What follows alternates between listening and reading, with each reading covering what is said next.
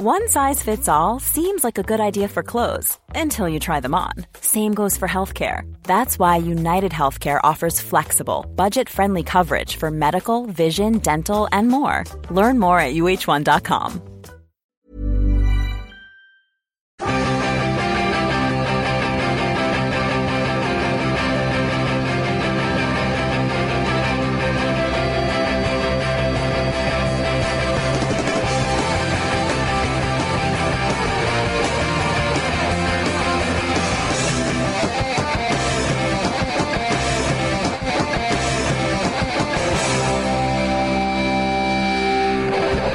Hi, Ramblers.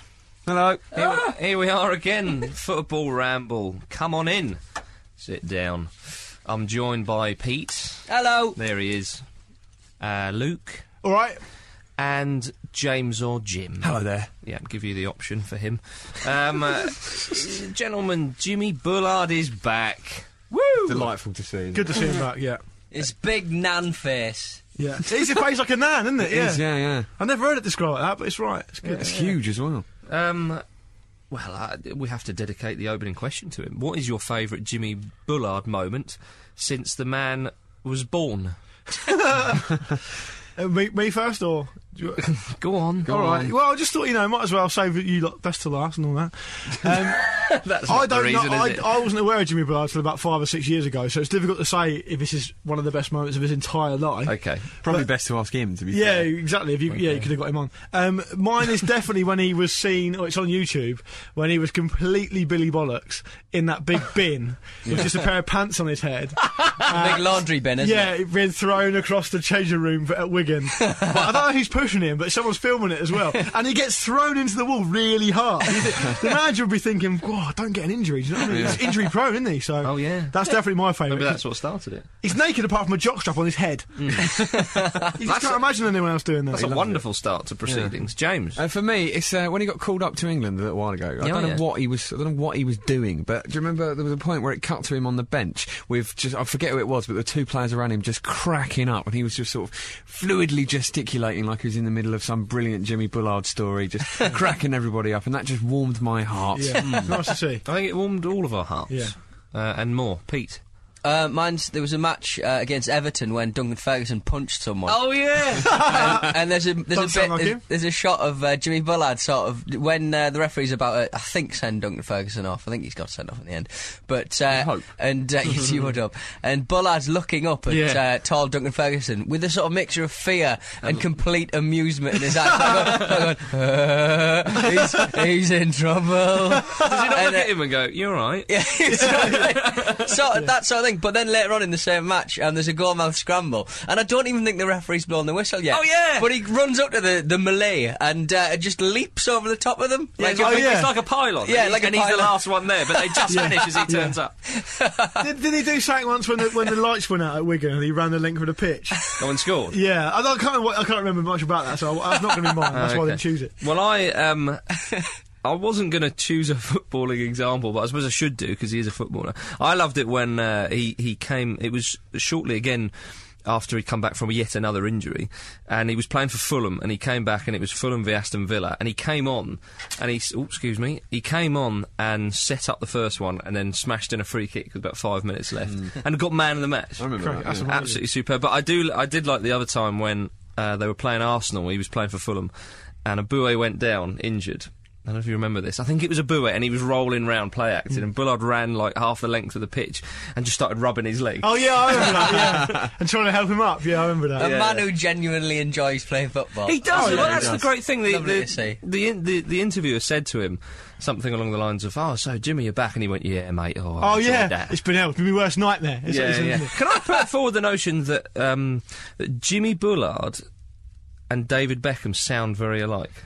Yeah. And Jimmy Bullard, David Beckham, and Andy Johnson all could be brothers, with David Beckham being clearly the best looking. Yeah, agreed. Andy Johnson is like a sort of runt of the Beckham Lear. Like, to call a James or Jim Campbell phrase, like Jimmy Bullard is actually quite difficult to look at. Isn't it? He's quite hard to look at. You You can't. It takes you like a fraction of a second longer to work out what part of his face is what. Yeah, I think and whether it's meant to be there. Yeah, exactly. His hair's sort of like, it used to be very, very curly, and now he's sort far of off from started Lukey straightening Moore. up. His new hair's a little bit more Lukey Moore, isn't it? Yeah.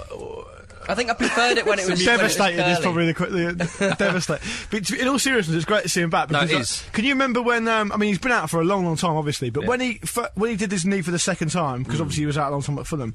The second time he did it, I can remember Dr. Richard Stedman, the famous US knee specialist. Oh, yeah. That everyone goes to. Del Piero loves him. I'm not sure you remember, but he actually said, when I saw Jimmy Bullard's knee for the second time, it looked like a bomb had exploded in it. It was that bad. But when I saw his face, I exactly. understood that it's fine. Hey, you got knees again. Yeah. Knees, too many knees. Those pesky knees. Knee Look after pads your in knees. football. What's show me the- the way forward. Knees, do we need them? What's the only animal? Emphatically, yes. What's the only animal that's got 4 knees? Cow. Horse? Giraffe. No. Is it? Cow? So what horses haven't got it's not cow. knees? Yeah. Is this what you're claiming? The only animal with 4 knees? Mammal. Oh, come on, you changed it now. A cow's a mammal. A cow's a mammal. Oh, well, Horse is a mammal. my friend who does a quiz has got it wrong then. You should have thought about this. Don't try and pass the buck. Should have thought about it for longer than 2 seconds. Yeah, where's your friend now, eh? Speaking of pub quizzes, you told a cracking one a couple of weeks ago, Luke, about Liverpool. Yeah. Shall I do it? And then Yeah, you do it. You go then for it, we'll tell the answer At the end of the show. At Good the end of idea. the show. At the end of the podcast. Which player has scored more goals against Liverpool at Anfield than any other player? Shay Given. Not correct. Okay. We'll wait. Yeah, we'll wait till the end. It's a good one. I heard a really interesting stat a little while ago. Apparently, Emil Heskey is yet to get a shot on target this season. Has he even played? He's played 9 games. Right. Has he? Not starts. Not starts. Well, yeah, but even he's been involved in. He should have had a shot. He I'm should not have had a making shot on excuses for him. target. Yeah, exactly. Well, back to Hull and Bullard. The Phil Brown will be loving that. Who's got the points? Oh, I do beg your pardon. Yeah. Go on, Lukey. Yes! Jimbo! Face! I can't tell you how happy that makes me. I'm only having a pop at Jimbo because he's standing next to me. Both of you can have one of them as well. Oi, He's small. Then, I'll take the points listeners. back. Yeah, sorry. I'll take my points and go home if you're not careful. Bullard is the epitome of a talisman, isn't he? Really? Yeah, he is. Hull will be loving it that he's back. It just Three makes things vital happen. points. It makes things happen, yeah. And there's not. And also, I know we all love to hate Phil Brown and give him a little bit of stick, and fair enough. I But think he's a nice guy. I've met him. it was good to see Bullard run over to the coaching staff with the winner as well. You know. I tell you what, is here. It's got to be an absolute nightmare for Bullard, though, isn't it? Moving to a club and then just having such a horrendous injury. There must be a sort of sense of guilt as well. You feel real responsibility to a team like that. No, absolutely. I tell you what, boys. There was question marks.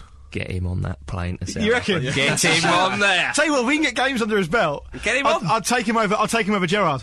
What are you laughing at? Well, No, I'm only joking. But he is a real talisman. Everything goes through him. It's like Lee Dixon was saying on Match of the Day 2 on Sunday. Like, he lends the ball out and gets it back. Everything goes through him. Yeah. And can you imagine if he had, alongside someone like Gareth Barry or something? in the middle of the park, brilliant. He's not going to play for England. Oh, come on, Shut let up. me dream. No, he's not going to play for Let England. me dream. I'd like to see him in the squad if you could get like a separate squad member just for banter purposes. And he'd definitely get it. Him and say we play Brazil in the final, and it's him against Ronaldo. Yeah. Fat Ronaldo. Yeah, that'd be amazing. That'd be amazing. Well, I hope Fat Ronaldo gets a call up. But Yeah, less we'll than come fat. sorry. El Phenomenon. That's right. El Well, we'll Phenomenon, come on sorry. to England and such in a bit. But yeah, very good 3 points. Hull. Can we talk about another talismanic character, or a player who's developing into a talismanic character? Diamanti for West Ham. Oh, big time. Big time. and, I'm not sure why he's not starting games. I don't think he's fully fit. But I think he's adjusting to the league. If yeah, as he much might. as anything, Pacey in it yeah. compared to Italy. He looks good. But he looks brilliant, doesn't he? does. He was all over the place for West Ham against Everton, but he's normally a sort of deep line striker, isn't he? But again, I think Zola's under a bit of pressure. He is. You did say, Pete. You did say. He's really, really bad luck with Dean Ashton, who's had to retire this week. sickening. 26 years old. 25. Are you sure? 25, definitely 25. Sickening, absolutely Dean Ashton sickening. looks as though he's going to have to retire. Is he definitely done it? He's announced his retirement. He's Yeah. retired. The weird thing is, it's That's kind of such a like shame. West Ham might try and get some compensation from the FA, Yeah. but the FA sort of changed to a different company to provide their insurance. Oh, right. After the Michael Owen injury, and then Newcastle sued. It's always Newcastle, isn't it? Hey? But this will be dealt with the original company, so they might actually get West Ham might get some compensation. Well, that's a small consolation for them. And they say that Ashton might sue Sean Wright Phillips, who caused the injury in the first bloody hell. place. Sean Wright Phillips was probably trying to control a ball and snapped Dean Ashton in half. Yeah. Dean Ashton wasn't even on the pitch. Yeah. I swear, ran off it. I swear I've seen the ball bleeding up at Sean Wright for control. I've seen Pele cry. Yeah, That is awful. Every time Sean Wright Phillips tries to control the football, God kills an angel. even if he's doing it in his dreams. Yeah, exactly. Glenn Hoddle can't be happy watching him controlling it, trying to whip it in. Yeah. Every miscontrol by Sean Wright Phillips makes baby Jesus cry. Dear, oh dear. Chelsea versus Manchester United. I thought that Manchester United should have won that game. I'd probably agree with you. I thought they looked good. I thought they looked defensively strong, to be honest. Yeah. I thought the centre pairing of Evans and Brown. Evans has got the old kung fu kick in his locker. So Well, I was going to come on to that. Drogba got booked for that. What I will say for the record is, funny. I don't think Drogba was injured. I think he was all right, but he sort of hammed up, and he's been a bit of a victim of sort of the boy who cried wolf there. Yeah. But he didn't do anything to get a booking. I mean, he got kicked in the head, the chest. Sorry. What did you text me, James? I texted you saying Johnny Evans just fly kicked Drogba and got away with it. Yeah. Do you remember what you replied? No. You quoted God. Did you? Did I really? He said, like, what goes around comes around, God. That's right, yeah. Why was Vidic on the bench? Well, Ferguson said before that Vidic, I think there was... Always gets sent off in massive games. Well, I think he'd mentioned something about Vidic's fitness. It's a mind injury. Yeah, I think He's lost his mind. Well, I think he said we're picking the players who are fit. I think he's covering that up. He was laughing. He's a shot of Vidic warming up when that happened to Drogba, and Vidic was laughing. Yeah, that's right. Like he was almost saying, in my home country, we do this all the time. It's a sport in itself. I would have got sent off for that. I do think that United were on the end of some particularly harsh decisions, I have to say. But I mean, having said that, Evans got away with that massive... Well, that was a straight red. That could have been a straight red. He even got him on the way down as well. With his other foot. Yeah, with his other foot, yeah. But there was Bruce Lee would have been proud of that. The free kick that led to the goal, for me, was definitely not a free kick. I think Fletcher's a wonderful player as well. He's great, yeah. He really makes them so much more solid, you know. Yeah. And in a way, it's probably because Hargreaves has been out for so long that Fletcher's really come into his own, I think. I mean, when Hargreaves does get back, they'll have real steel when they play together. Do you think he will come back, though? There's a question mark over whether he will or not. Oh, please. I really hope so, for his sake. Well, I'm a big fan of Hargreaves. I'd start him for England if he was fit. If he can get some football under his belt. But the problem is, Marcus, if he can't get back till February time, he's not going to get enough football. Well, as Pete said, he'd probably be fresher than ever. Yeah, exactly. Yeah, that's true. Yeah. Well, that's what Ericsson said, didn't he, that time? The reason Hargreaves had such a good tournament is because he was the only one fit. Well, he was playing in Germany at the time. Yeah, so exactly. It was a slightly shorter season. Right.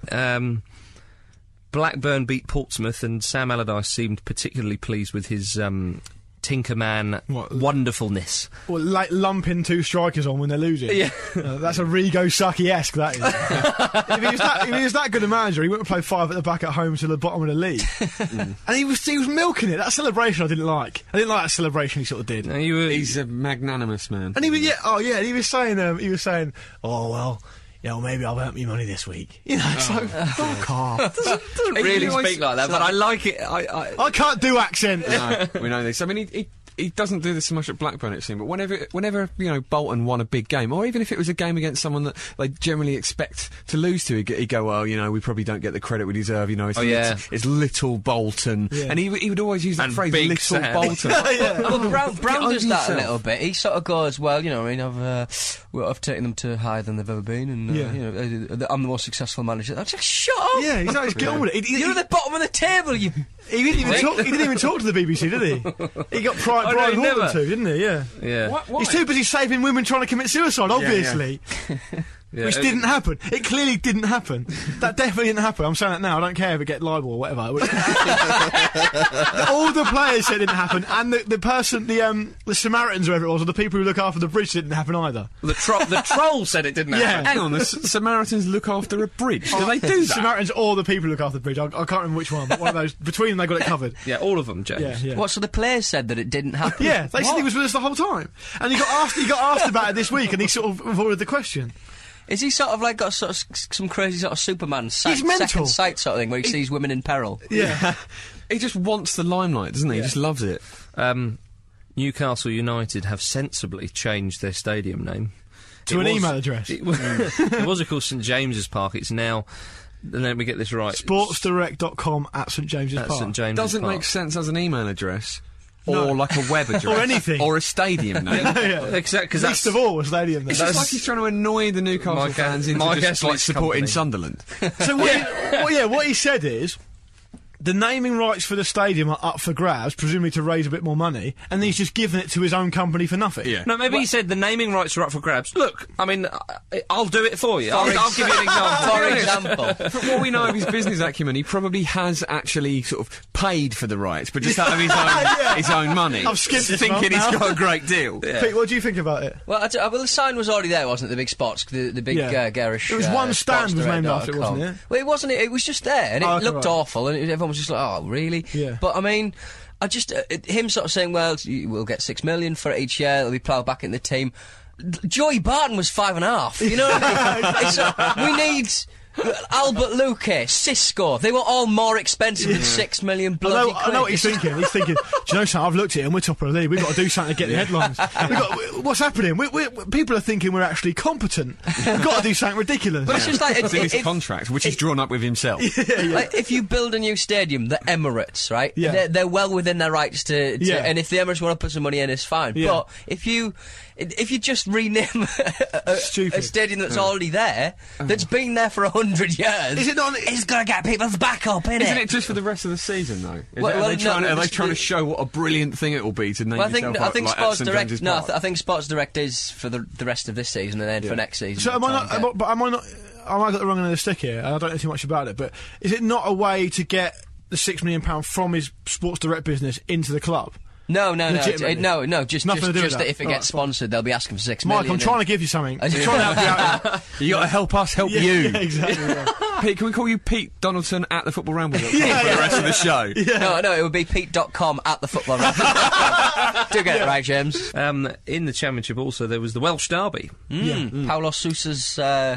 They're doing well. I'll tell you what, they're defending well, Swansea. I know they let a couple 3-2 against Cardiff, we should say. Let's not forget he's looking like Wayne Coyne from the Flaming Lips as well. He is, yeah. Good luck, that. Yeah. It went to 2-2, didn't it?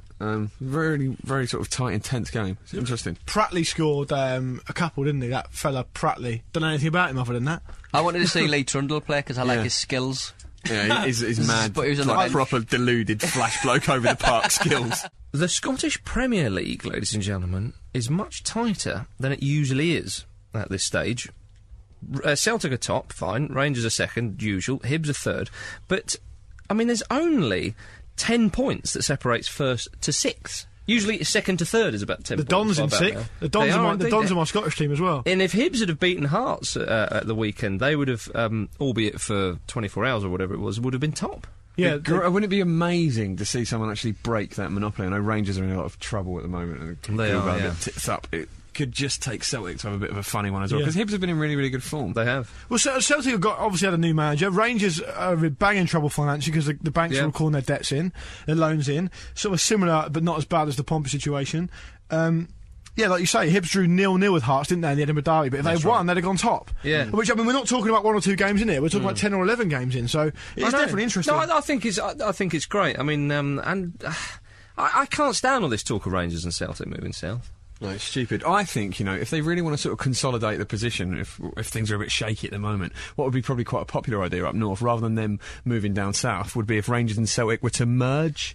I think that's a good idea. I think that'll be met with universal approval. I'm not endorsing them moving to the Premier League, but if you think about it, I do genuinely believe, and you can shoot me down in flames for saying this, but I genuinely believe that Celtic definitely would be absolutely massive in the Premier League. If they consolidated their position for a couple of years and got the money, you imagine the money they get in Scotland is infinitesimal compared to the Premier League. No, they'd be one of the biggest clubs in the world. No, they would be, absolutely they would be. But I just don't like the idea of Celtic and Rangers sort of running off to the English league. Oh, well, that's a different issue. I'll probably agree with that. They're Scottish teams. They should be in Scotland, you know. It's an interesting debate that will probably never go away. Well, like I said last week, it's just not right, is it? About the Swansea and Cardiff thing. What if they get into the Premier League? Yeah, exactly. It's just a bit weird. That is an interesting point, actually. But is that to do now? Is the Swansea and Cardiff thing to do with them being professional clubs and the Welsh League not being professional? Well, no, but the problem is the reason that's slightly different is because Swansea. Maybe there is 1 or 2 teams in the Welsh League that are professional. Well, it's not. Regardless of that, it's not. It's nowhere near. I mean, I know Scotland gets derided for its standard of football, but it's much better than the Welsh Football League, obviously. Yeah. And also, Swansea and Cardiff have been playing in the English leagues for a long time. Well, this is it. Yeah. I think what's more likely to happen, and heaven forbid, but I think it's possible, is that a European league will eventually happen, and Rangers and Celtic, or Rangers or Celtic may go into that. Well, they could do, yeah. But I mean, can you see Portsmouth fans going from Portsmouth to Glasgow? Portsmouth won't be in it. No, if they're in the Premier League. Yeah, well, if they're going to go up to Newcastle, no, that's an extra 3 or 4 look hours. At countries that are much bigger than England. Yeah. It's not. Then damn them to Hades. Sorry, we're talking about English football here, mate. Sorry. The England squad against Brazil has been announced, and Huddleston and Darren Bent are in. D-Bent. D-Beck has pulled out though, but. That's to the delight of LA Galaxy, of course, because they're doing well. He's got a match of players, and he's got a match of players. It's a little bit, because they're in the final, aren't they? Yeah. It's a little bit ironic that D-Bent's been called up shortly after one of the worst performances he's had, when he's been banging them in. I don't think he was particularly bad against Spurs. Okay, he did do a dive, I thought. It's a massive dive for that penalty. It was on his way down, but obviously he should have got a decision before that. I don't think his performance was listen, let me clarify that. I think he absolutely deserved his place. I'm just saying that he has played better in the past. It's a little bit ironic that he's been called up now when he's been ignored in the past, that's all. Yeah, well, it's encouraging that obviously players are getting picked on form. I mean, we knew this with Capello anyway, but it's like it's just so many England managers in the past haven't done the simple things which he does so well. Yeah, encouraging. Joe Hart's in there. Yeah, I mean he's not going to get a run out. I suppose he might do the friendly. Maybe. But something that Luke and I were talking about earlier, that a year ago or even 6 months ago, a lot of people were saying, "Oh, we're so blessed in the centre-back position." Not now. I tell you what, and I thought this actually before. I know on Match of the Day, Alan Hansen was ripping Joleon Lescott and Wayne Bridge apart, but I've always been a bit suspect of Lescott, and I wouldn't take him to. I'll go further. So the only position we're actually strong enough in my opinion, for the World Cup, if things stay as they are, I'm not saying they will, is midfield. I think we're pretty light up front. I think it's looking potentially disgracefully light at the back, and I think there's question marks over our goalkeepers as well. Yeah, I think the goalkeepers definitely. I think depressed now. Yeah, it's a bit depressing. I know. Yeah. After a really, really good qualifying campaign, we've got to this place where Rio Ferdinand's not playing well. We don't have a goalkeeper to speak of, and we've only got Wayne Rooney up front. Well, mate, we'll win it. The one good thing though is that, and I mean, it's just a question of can he keep his fitness. Jonathan Woodgate is back. Yeah. Now, I think we'll agree probably he's good enough. Well, listen, to be fair, and I know it's we said this a few weeks ago, Woodgate has been fit. I mean, he played 34 games last season, so he's played football. He is fit enough. He needs to. I know it's partly his own fault, but he needs to or the press need to stop giving him the injured Woodgate line, because he's not injured that much anymore. Yeah. You'd start Woodgate, wouldn't you? I would, absolutely. Of course I would. Yeah. And the other thing is that. The injury he got recently, didn't he get like a boot in the... they hit his head, didn't he? And so you can't argue with that. That's just the way it goes. But for me, if he's fully fit, it's Woodgate and Terry for me. Yeah, I thought Terry's obviously going to start. Ferdinand's having I don't know if Ferdinand's lost it completely. What about Sol Campbell?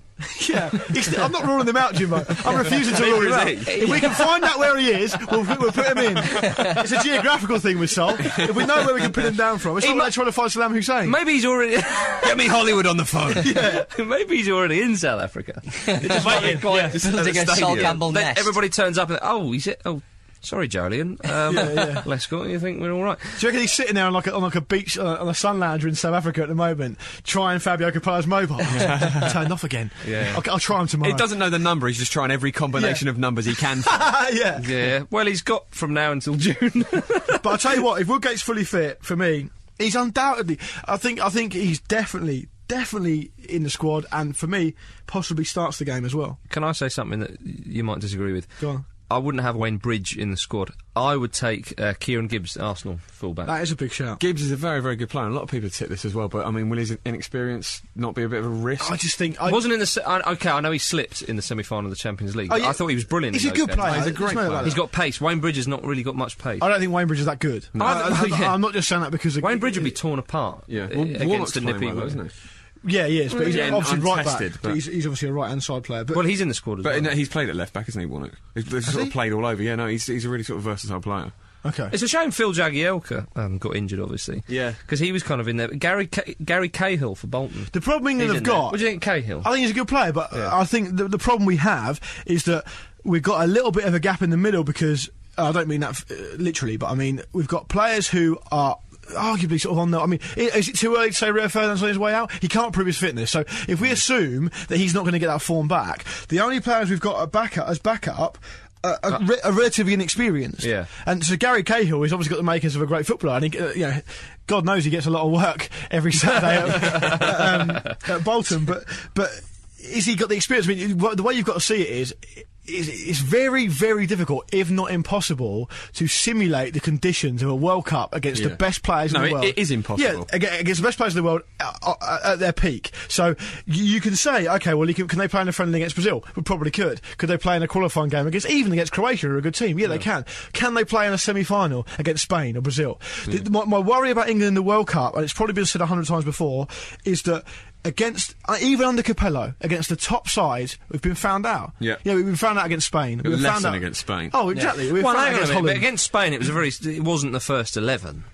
You were playing with Agbonlahor, Heskey up front, Barry and Carrick in the middle. But you still expect them to... Well, that could happen in the World Cup, I guess, isn't it? So Marcus... It would take a lot of injuries for that. If Wayne Rooney's injured or suspended for a knockout game in the World Cup, who'd you play up front? Jimmy Bullard.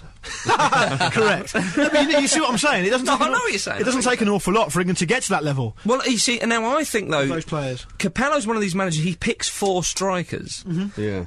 I Not think, 5. I think 5. I know, We ain't got 5.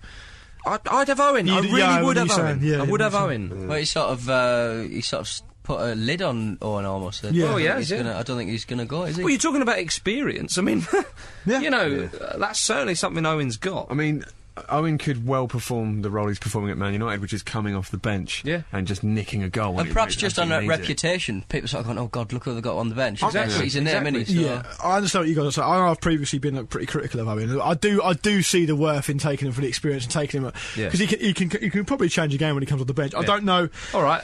What about this then? You take out one of the midfielders, right? Phillips. Well, either or, and then you stick it Owen. Yeah, well, see, that's what I would do. I do think you should take 5 strikers because it's such an important position. I don't see Tom Huddleston going to the World Cup. I'm not sure. No. I don't think he's mobile enough. But I think he'll get some experience, which is great for him. Well, Capello said he's got about 17 players who are definites, and I think the other 6 are up for grabs. But he did. Talking of Owen, he did liken Owen. He says, Owen is like what Antonio Cassano is to Lippi in terms of picking him or not. But it's not though, is it? I don't see that. Well, no, but because Capello's, he looks at Owen and he thinks, he's a good player, but he's not picking him. Yeah, but Owen's not firing his team to the top of the league, is he? Cassano's firing Sampdoria to the top of the league. Well, okay, that's a good point. Good point. But Sampdoria president Riccardo Garoni has revealed that. An ugly story, as he puts it, has kept Lippi from calling up Cassano to the Italian side, and because, as you say, Cassano has been massive in Sampdoria's rise up the table, and a lot of the media and a lot of people are saying, why the hell is he not picking this guy? There's a reason behind the scenes, is what you're saying. Well, Garoni said to one of the radio stations out in Italy, he says, Cassano has an explanation that I know and that I have no intention of speaking about. Wicked whispers. Yeah. Oh! Ask the 3am girls. He said, I've never spoken with Lippi, and I have never allowed myself to speak about Cassano. Maybe one day this story will come out, and it will be very, very ugly. You can't imagine Cassano doing anything like that, can you? Which Italian footballer flew a helicopter into an orphanage?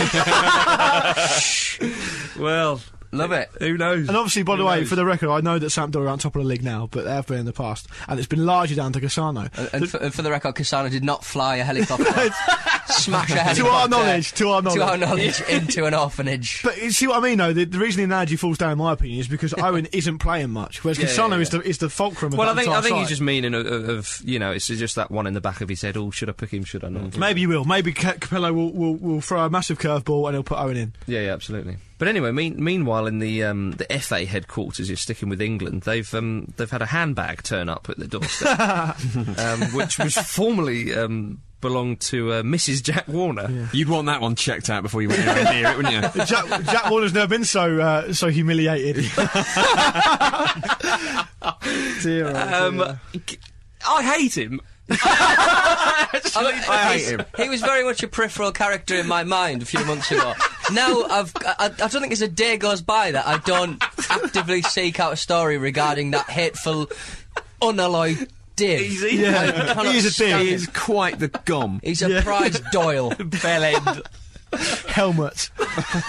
It's brilliant because, you know, I reckon with other, like, media outlets, you get, like, really well-rounded, like, intelligent criticism. Oh, I'll tell you what, Jack Warner, maybe he should take a look at himself because this, and we're just going, gone. Cretin. I think ours is probably more accurate. Yeah. More measured. Ghastly, man. It shows the arrogance of the man because not only is he a bit corrupt, you get corruption. You get corruption around FIFA. We all know that. Yeah. But you know, in a way, it's almost like he's so arrogant because he won't even just keep his mouth shut. Yeah, but he's really got this vendetta against England, the capricious little prick. Yeah, he has. The thing is, like Marcus said it like a couple of weeks ago.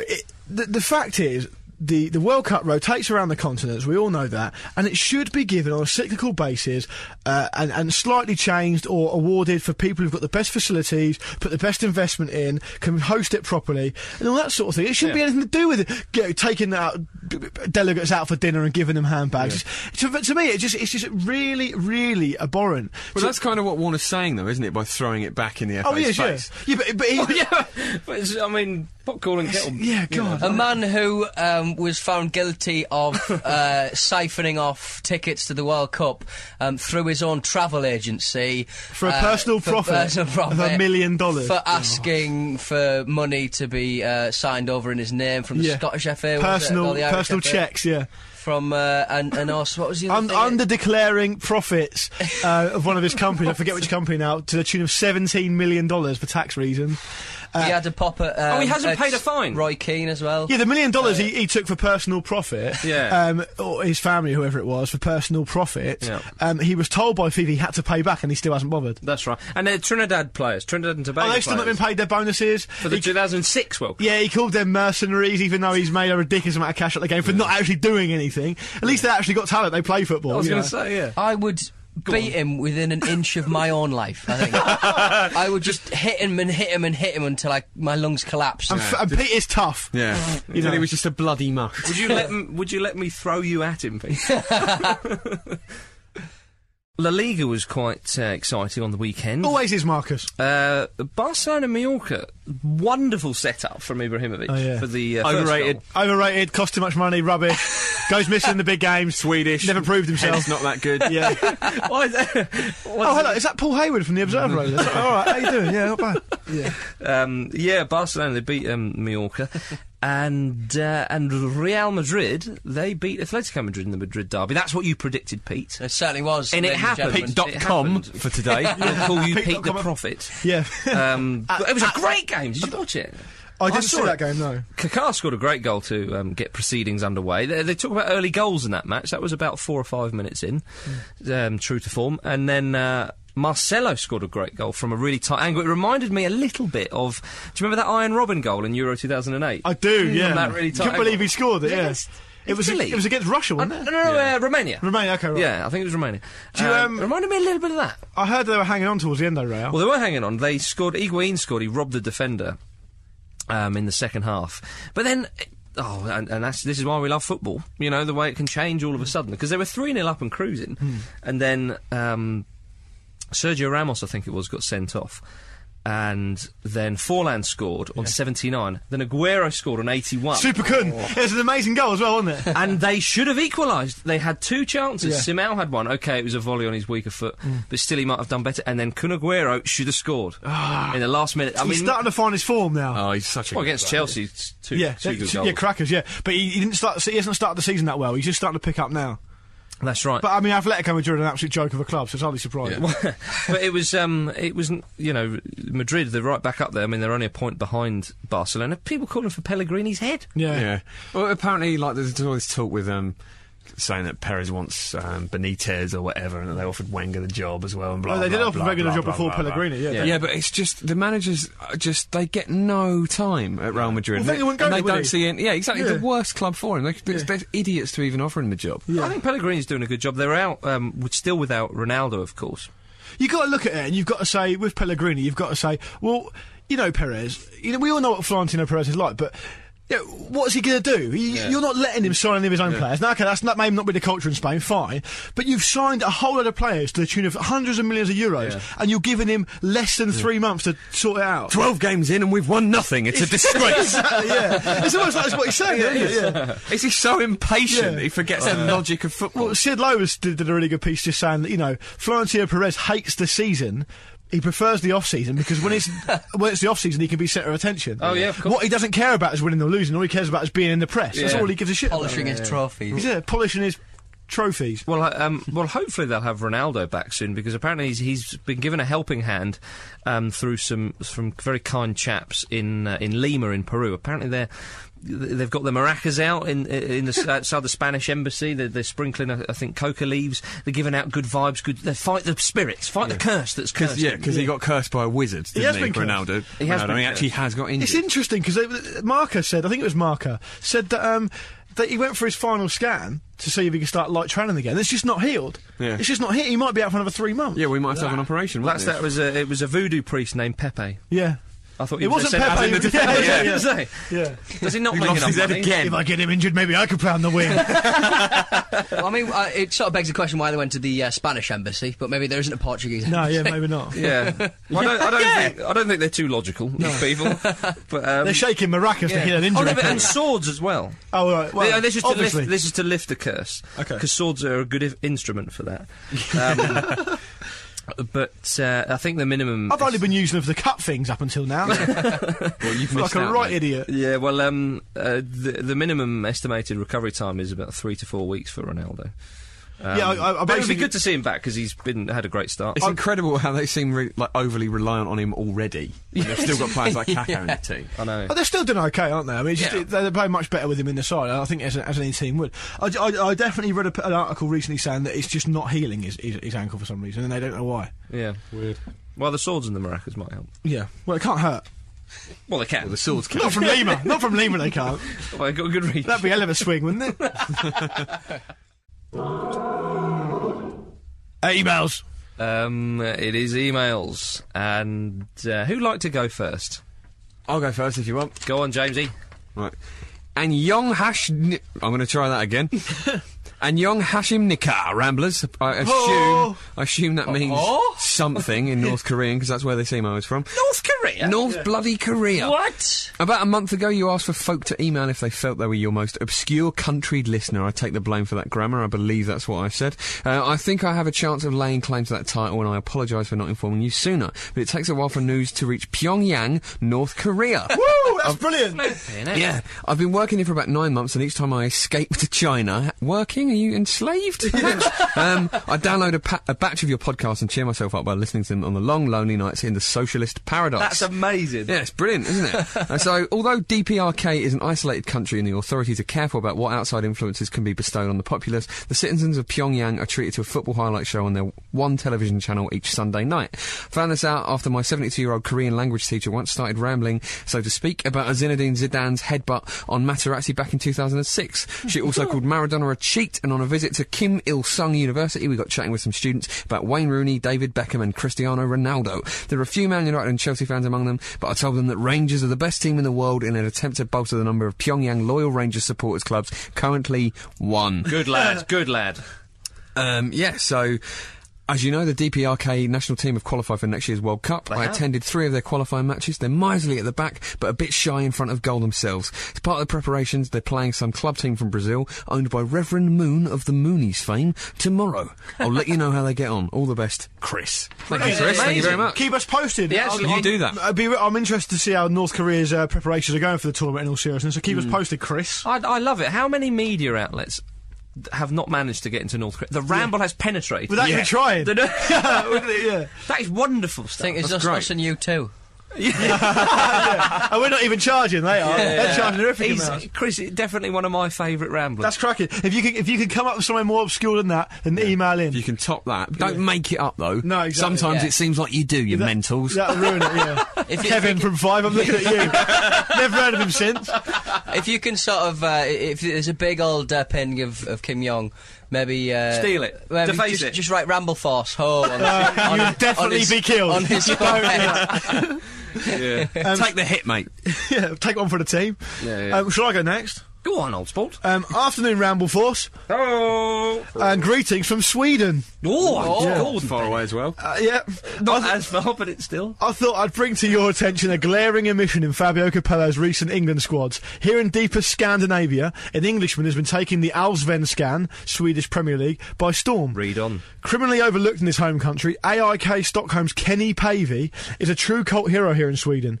Capable of operating at either right back or his preferred right wing, he has recently played a massive part in firing AIK to an unprecedented league and cup double. My giddy aunt. He's been at AIK for 3 years now and is loved by the fans who regularly serenade him with the chant, in English, they all speak very good English in Sweden obviously, of "There's only one Kenny Pavey." Good. In the penultimate game of this season, in a derby against fierce local rivals Hammarby, which AIK had to win to keep their title dreams alive, Kenny came on with 15 minutes to go and scored the winner within 90 seconds.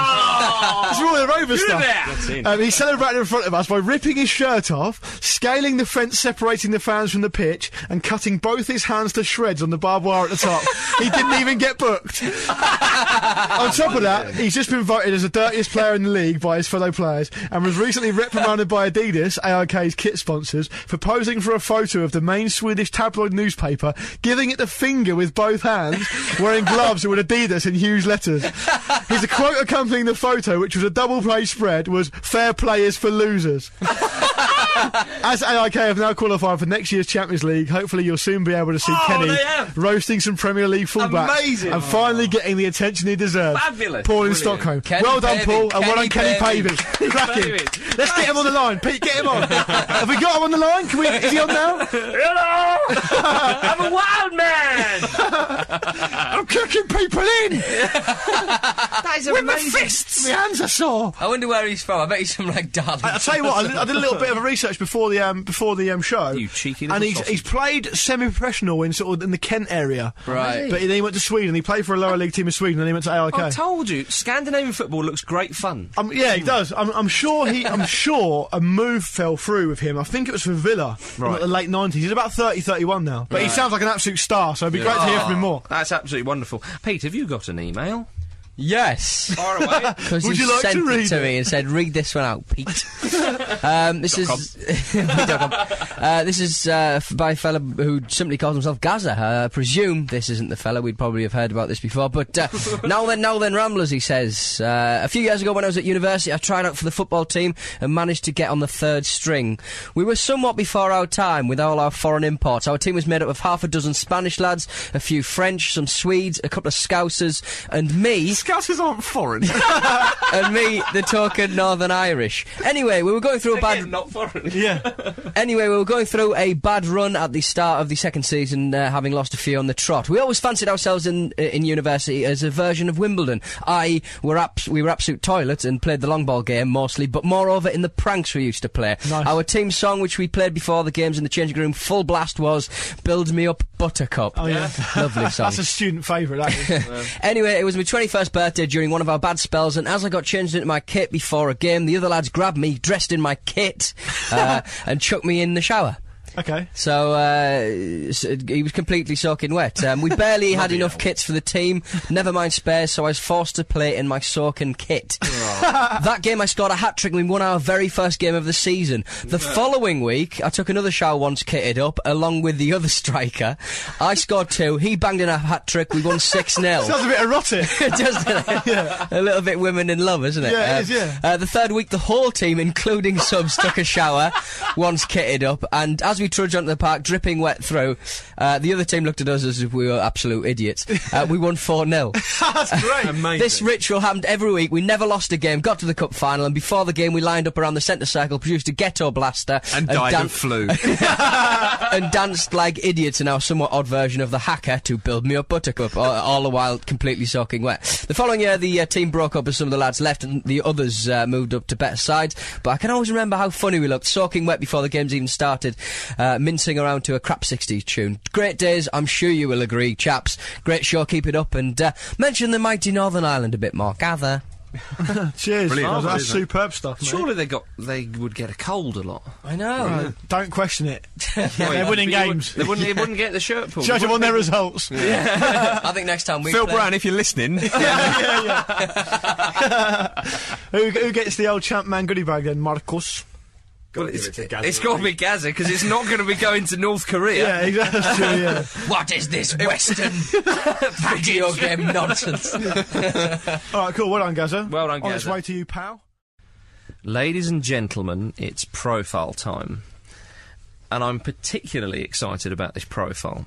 I can confirm that.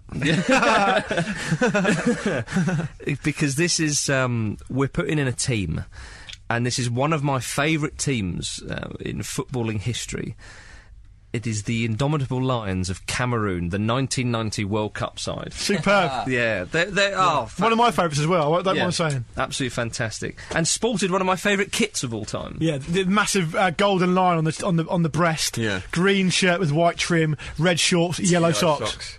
Much like the Green flag. socks, yellow socks? Yellow socks. Yeah, you're right. Yellow because socks. the flag, that's the colours of the flag, absolutely. Well, where do we begin? Well, the 1990 World Cup side, that's what they were. They qualified for the 1990 World Cup, and they surpassed Nigeria, and they beat Tunisia in the final playoff round. Now, we can't stress enough that the African sides were a complete unknown quantity at World Cup. They only got two teams, didn't they, rather than five? They only got two teams at this point. I mean, only a few years previous, you had, was it Zaire, who didn't know how to defend free kicks? Yeah. In a the World rules Cup. even, yeah. Exactly. The whistle blew and the guy ran out and just booted it away. You know, this is. Can he have a profile at some point? Well, I think they will. But you know. This was, 1990. You know, it's not that long ago, but you know, we see. It's 19 years ago, Marcus. I know, but we 23 years after the summer off. Thank you. At the moment, you know, some of the best players in the world are from Africa, but nobody knew any of these African players. And they, as I say, I can't stress enough, they were a complete unknown quantity. We didn't have the research tools we got now. The internet wasn't there. Well, there's all that. And also, the World Cup was a smaller proposition there as well. There wasn't 32 teams in it then, was there? That's right. That's right. I mean, we had a tiny bit from them. In the 1982 World Cup, they did qualify, and they played 3 matches, and they drew all 3 against. They drew against the Italians, I think, who won that competition. So a very credible draw there.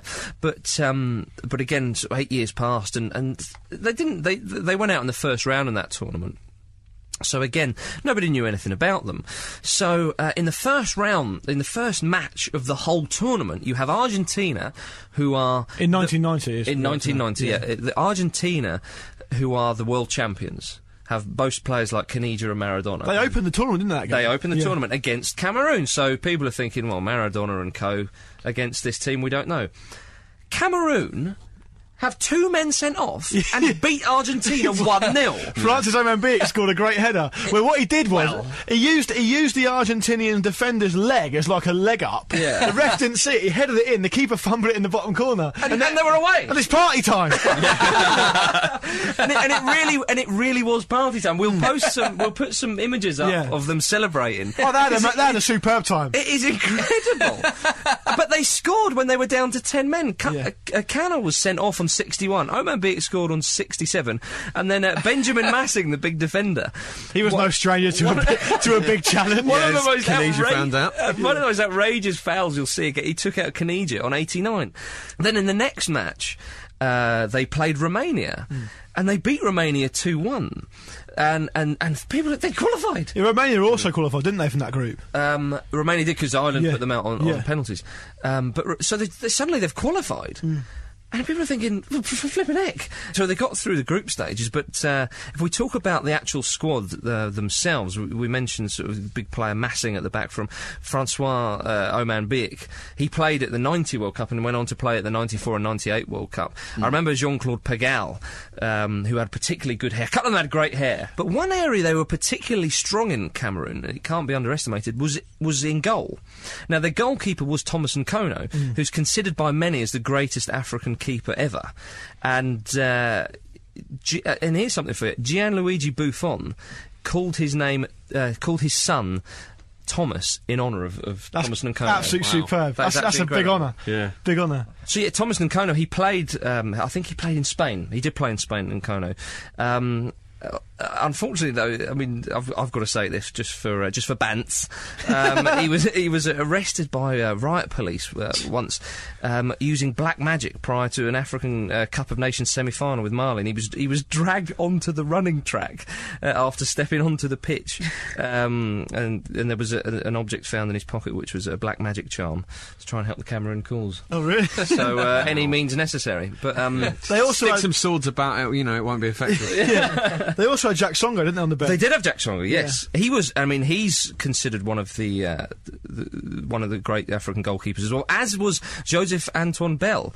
He played over 100 matches for Marseille, but Songo, he featured for Cameroon in every World Cup from 1990 to 2002.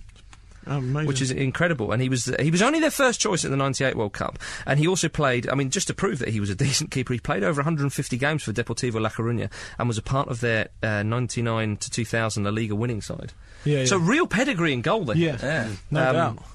And a number of these players were to go on to play for some European clubs, but without a shadow of a doubt, their main man, their talisman, was Roger Milla. Oh, he was.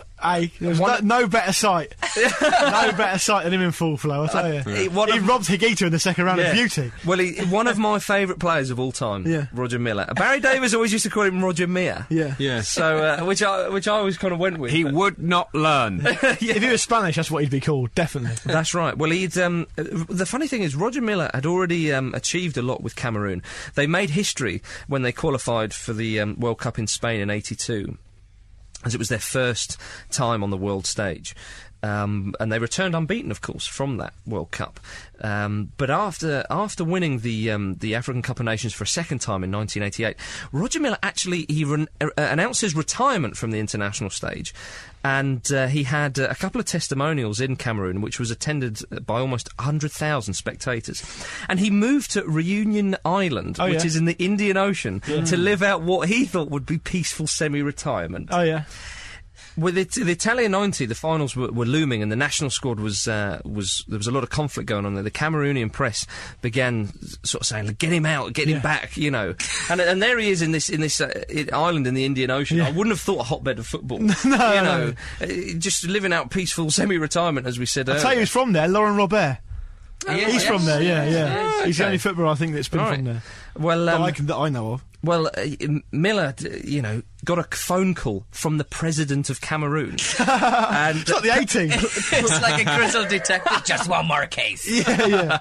It was pleading for him to come like out of retirement. Danny Glover in Lethal Weapon. Yeah, exactly. So at the age of 38, Milla, he got on the boat and he came over, and it was easily his finest hour as a footballer. He scored 4 goals that tournament. He lit up Italia 90. He bursts of pace, jinking runs, clever passes. And lest we forget that celebration. Oh, yeah. Which, as you say, is one of the finest sights. Dancing around that corner flag, wiggling his bottom. The best one he did was when he robbed Higuita. Well... And he was straight over there. Well, he came on as a late substitute when Cameroon beat Argentina 1-0, and that was in the tournament's opening game. And in the second group fixture, the great thing was he was 38. He'd been playing like semi-pro stuff in this country, in this island in the Indian Ocean.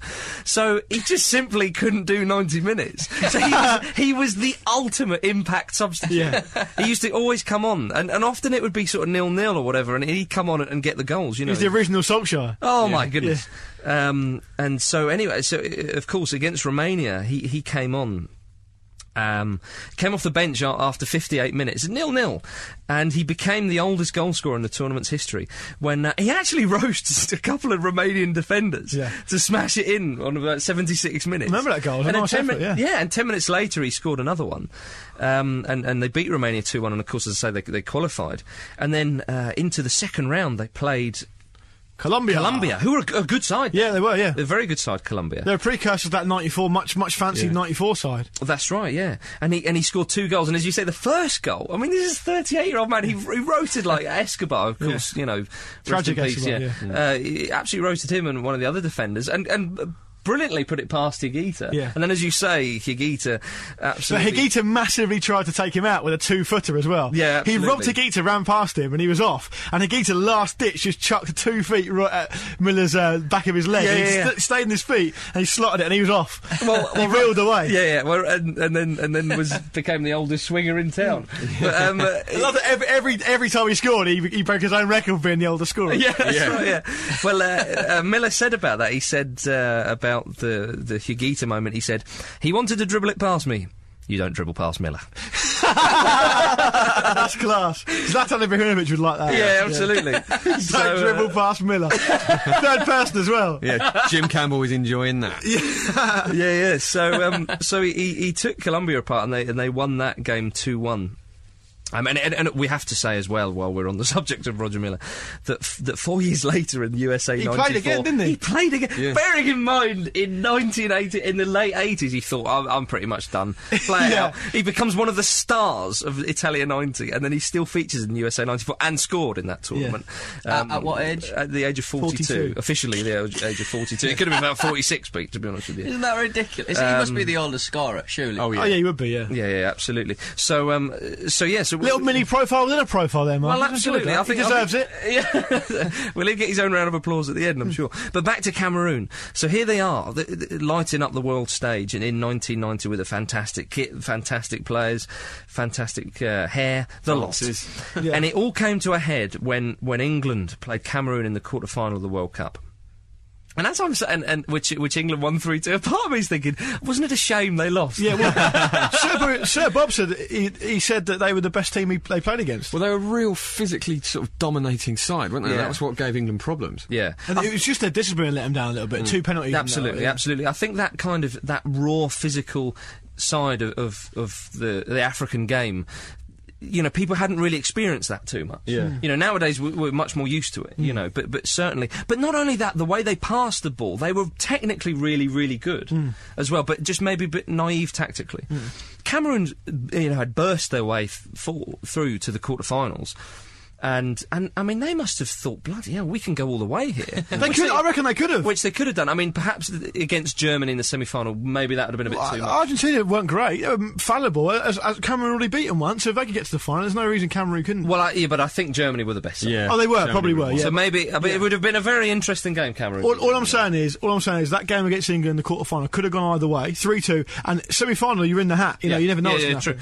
True. I think we can all agree that Cameroon were the better side in that quarter-final against It was England. just those 2 penalties. I think Gascoigne got brought down and Lineker got brought down, didn't they? That's right, yeah. But I mean, it was a real classic game, that. And, you know, England... Oh, it was breathtaking. It was. I can remember, actually, Barry Davis commentated, and I just remember that you know, Gascoigne said after the game, he just went, we underestimated them. Yeah. Totally underestimated them. Which is crazy, really. You can see what they're doing in the previous rounds. Yeah. But I can remember when it was Mfede, I think, was his striker. That sounds right, yeah.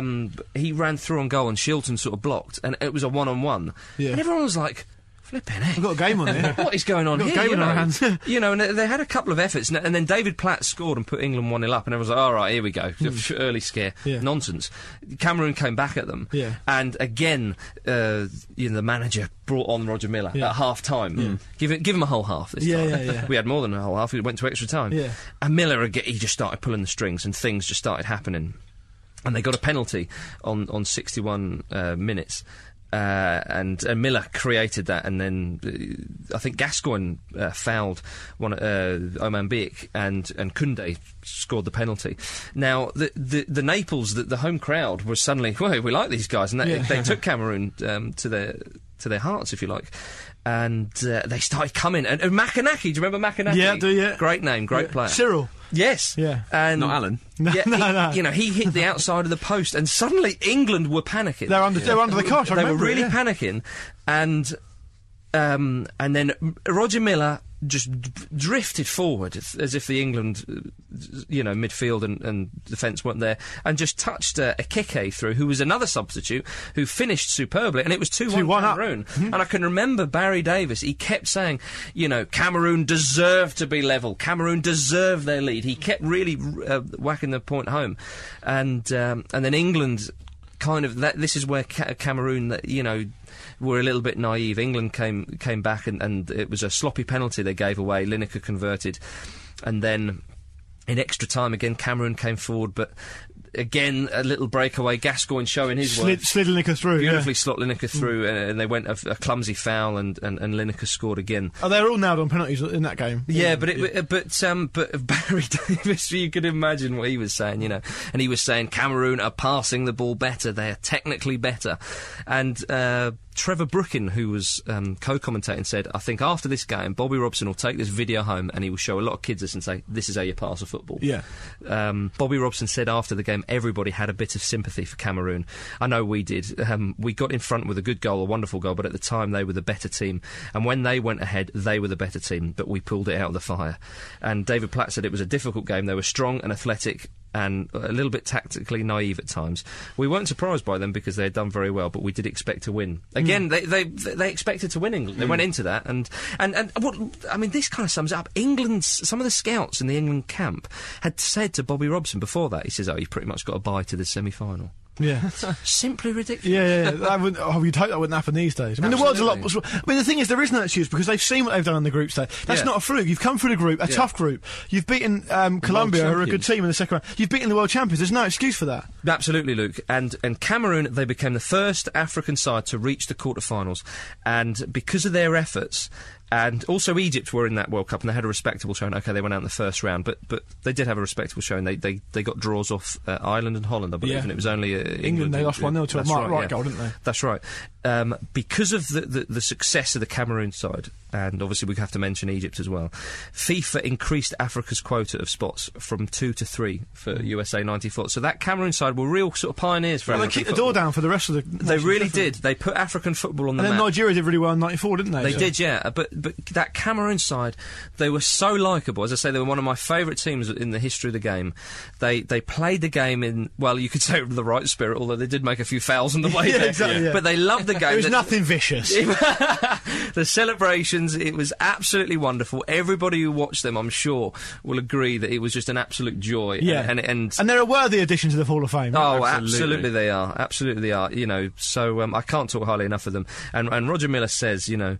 we ended on a quote from Roger Miller, are we? Well, I think so. OK, it's only fair. He said... he was saying about the World Cup, and he said, football is what makes small countries big. It is through the magic of the beautiful game that a single player can catapult his homeland into the global arena. And he certainly did that. Cameroon, Roger Miller. 1990, come on do in. the dance. And Roger Miller. He's coming in too. Of course he is.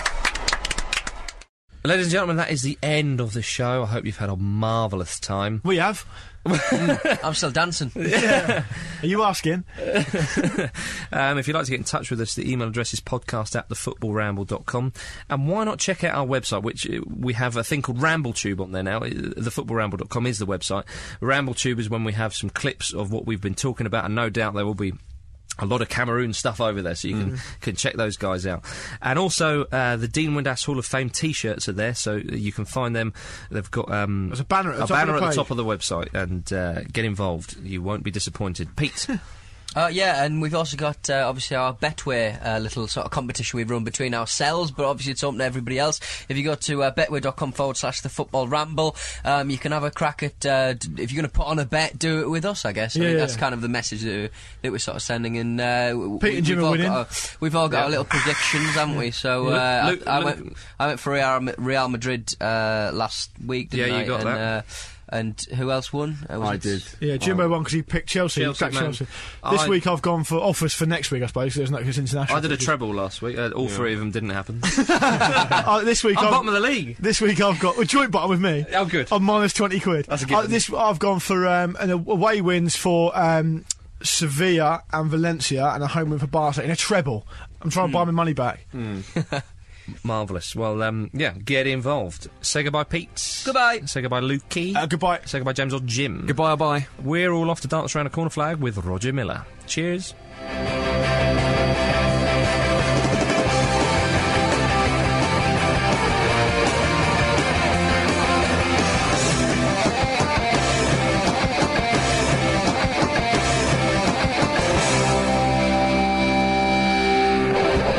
And people who are waiting for the answer to Luke's wicked little riddle. Don't tell them. Little question. The question was, of course, if you remember back to the start of the podcast, it was which player has scored more than any other player against Liverpool at Anfield? And the answer is Luke Moore. Jamie Carragher. Oh! He's an own goal master. Yeah. Brilliant.